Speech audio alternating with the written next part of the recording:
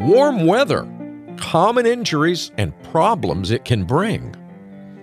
Welcome to the Access Health Radio Show. I'm Dr. Brian Forrest, and this week we'll be talking about staying safe in the hot weather.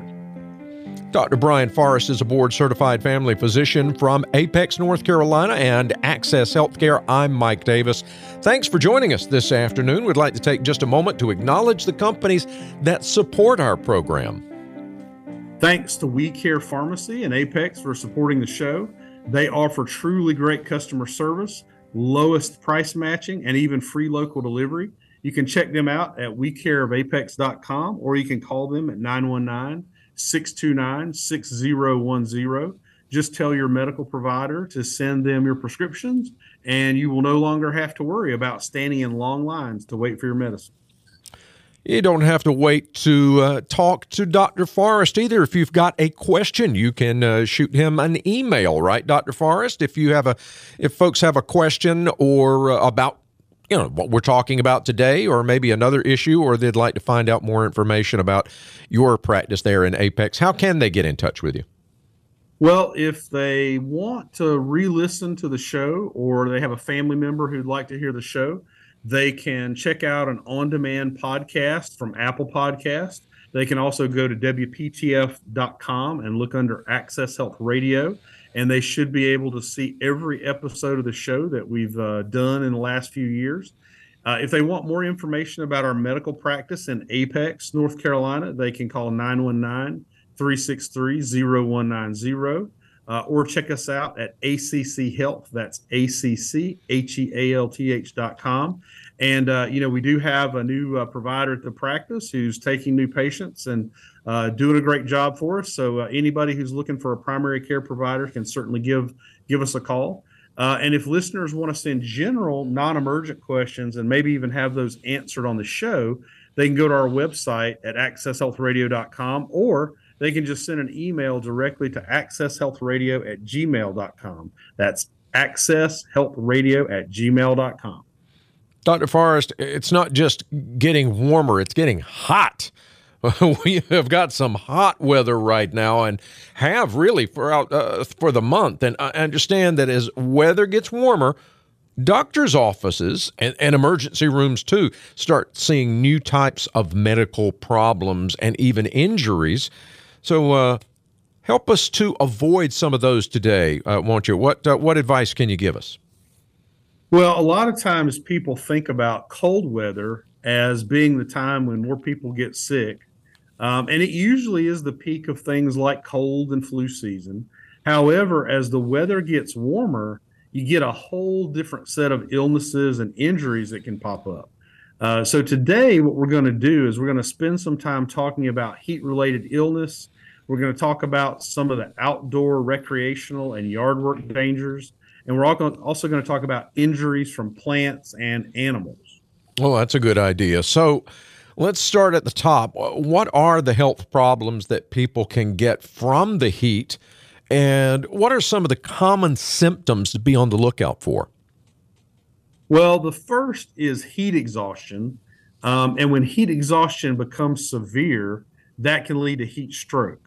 And some signs of that sometimes are cool, moist skin with goosebumps actually while you're out in the heat. And people are like, why would somebody have goosebumps in the heat? But if their skin is cool and moist and they've got goosebumps, that can be an early sign. Also, obviously, heavy sweating, people who tell you they feel like they might faint, or they're lightheaded or dizzy. Sometimes the main symptom people will have is they seem unusually tired, or they seem like they might be more fatigued than normal. Now, these days with smartwatches and things like that, everybody can check their pulse. It used to be people had to kind of find the right spot and check their pulse. But these days, if you've got a smart device and it's somehow monitoring your pulse and you can check that, if that pulse gets rapid, and let's say you're sitting still and your pulse is over 100, that's really concerning. Also, if it's weak, if you've got a weak pulse or it's really rapid, what's happening is your heart's trying to circulate as much blood as it possibly can, realizing that it's sort of low on volume. It doesn't have enough to go around. There's also something sometimes we measure in the clinic. We call it orthostatic blood pressure, but it's basically that your blood pressure drops when you stand up. And that's something we see a lot of times with people who are getting into heat related illness. I know you and I both have seen tons of sports figures have cramps, on the football field, even on the basketball court. So muscle cramps can be a sign of dehydration as well. Sometimes when it's really severe, you can get nausea. And then this is a less sensitive symptom because people have these all the time. But if you get some of these other symptoms and they're associated with a headache, then you really need to be concerned. Dr. Forrest, it's time now for our Access Health tip of the week. We've been talking about signs and symptoms of heat illness, and it's important that you contact your doctor if you have symptoms like that and they don't improve within an hour. And if you're with someone that's showing signs of heat exhaustion, you really need to seek immediate medical attention if they become confused or agitated, especially if somebody loses consciousness or they're unable to drink fluids, because you're going to need some immediate cooling and urgent medical attention if your core body temperature reaches 104 degrees or higher. Thanks, Dr. Forrest. Coming up, more hot weather dangers and what you can do to avoid them with Dr. Brian Forrest. Hot weather and your health. That's what we're talking today here on Access Health Radio. I'm Mike Davis with board-certified family physician Dr. Brian Forrest. Dr. Forrest, we've been talking about heat exhaustion, heat stroke. Let's take that next step. If we unfortunately haven't prevented that from happening and it does occur, what should be done? Well, the first thing to do is stop all activity. Obviously, if you're exerting yourself, if you're running or walking or exercising, you want to stop that activity immediately. The very next thing you want to do is drink some cool water or sports drinks. What you want to avoid is you don't want to drink alcohol. Like alcohol is the worst thing you could do. That can actually further dilate your blood vessels, acts as a diuretic, and it can also sort of give you a false sense of what your temperature is. The next thing you want to do is rest in the coolest place you can get to. Getting into air conditioning is best, but at the very least, try to find some shade and get in front of a fan. You really want to rest on your back with your legs elevated higher than your heart. So kind of prop your feet up, get in a nice, cool, shady place. That's what you want to do. And then in terms of cooling measures, if possible, taking a cool shower. Doesn't have to be cold, just a cool shower, soaking in a cool bathtub. Or if you don't have access to that, you can at least get some towels, soak the towels in water, and then put those towels on your skin. And if you're outdoors and you're not near any shelter, even in an emergency, soaking in a cool pond or stream may be the only option you've got to bring your temperature down. If you've got on tight fitting clothes, you want to loosen those and remove every bit of clothing that's not absolutely necessary. And in general, if you're going to be out in this heat, like, we've been having this summer, you want your clothing to be as lightweight and sort of non-binding as possible anyway. Now, if you get to a certain point, what I call sort of the point of no return, and you get a high body temperature, let's say your core body temperature is 104 degrees or higher, then you're really into the heat stroke mode. And they call it heat stroke because it can actually change your thinking. You can become confused. You can have slurred speech. You can, sometimes people don't make any sense to others. Even seizures and coma can happen from that. You can have a change in your sweating to the point that your skin actually starts to feel hot to the touch. Your skin may even feel dry instead of moist at that point. We talked a little bit before about like nausea, but nausea and vomiting can happen. The skin can become very flushed. Your breathing, your body's doing everything the same way that animals, you'll see them breathe really fast, like dogs will pant. If your body's trying to force you to cool it down, it's going to increase your rate of breathing, make you breathe really fast, and try to make you get rid of some of that heat. Mm-hmm. Obviously, your heart rate's going to be up. Again, you might have a headache.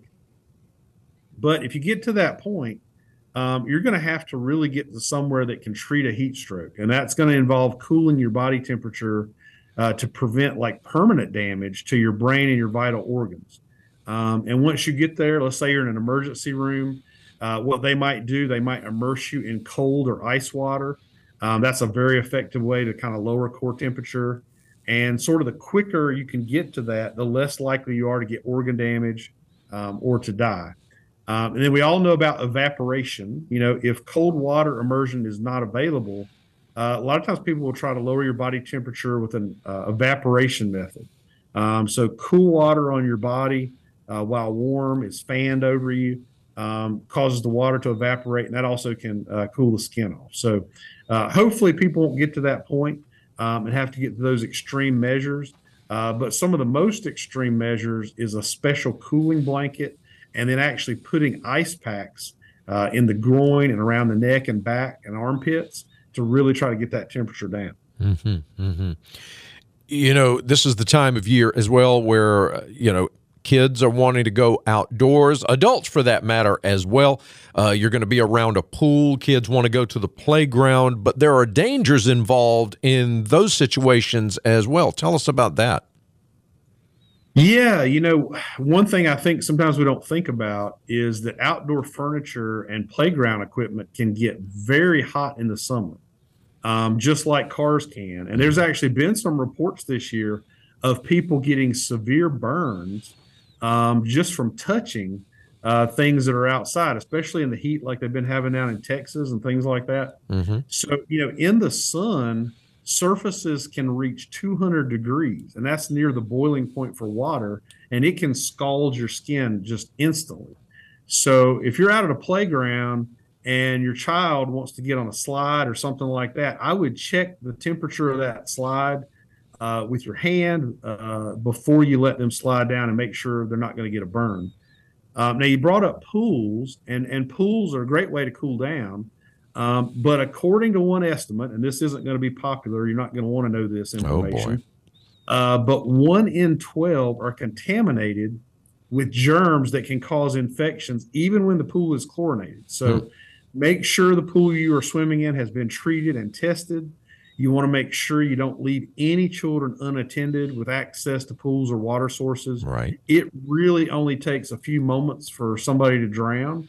Even in shallow water, somebody can easily drown in 6 inches of water if they trip and fall or fall on their face and they can't get up, or something causes them to become unconscious. So, consider the playgrounds, consider that outdoor equipment, and make sure it's cool enough. And then certainly be on the lookout with pool safety. You mentioned something earlier I want to go back to, and that's plants.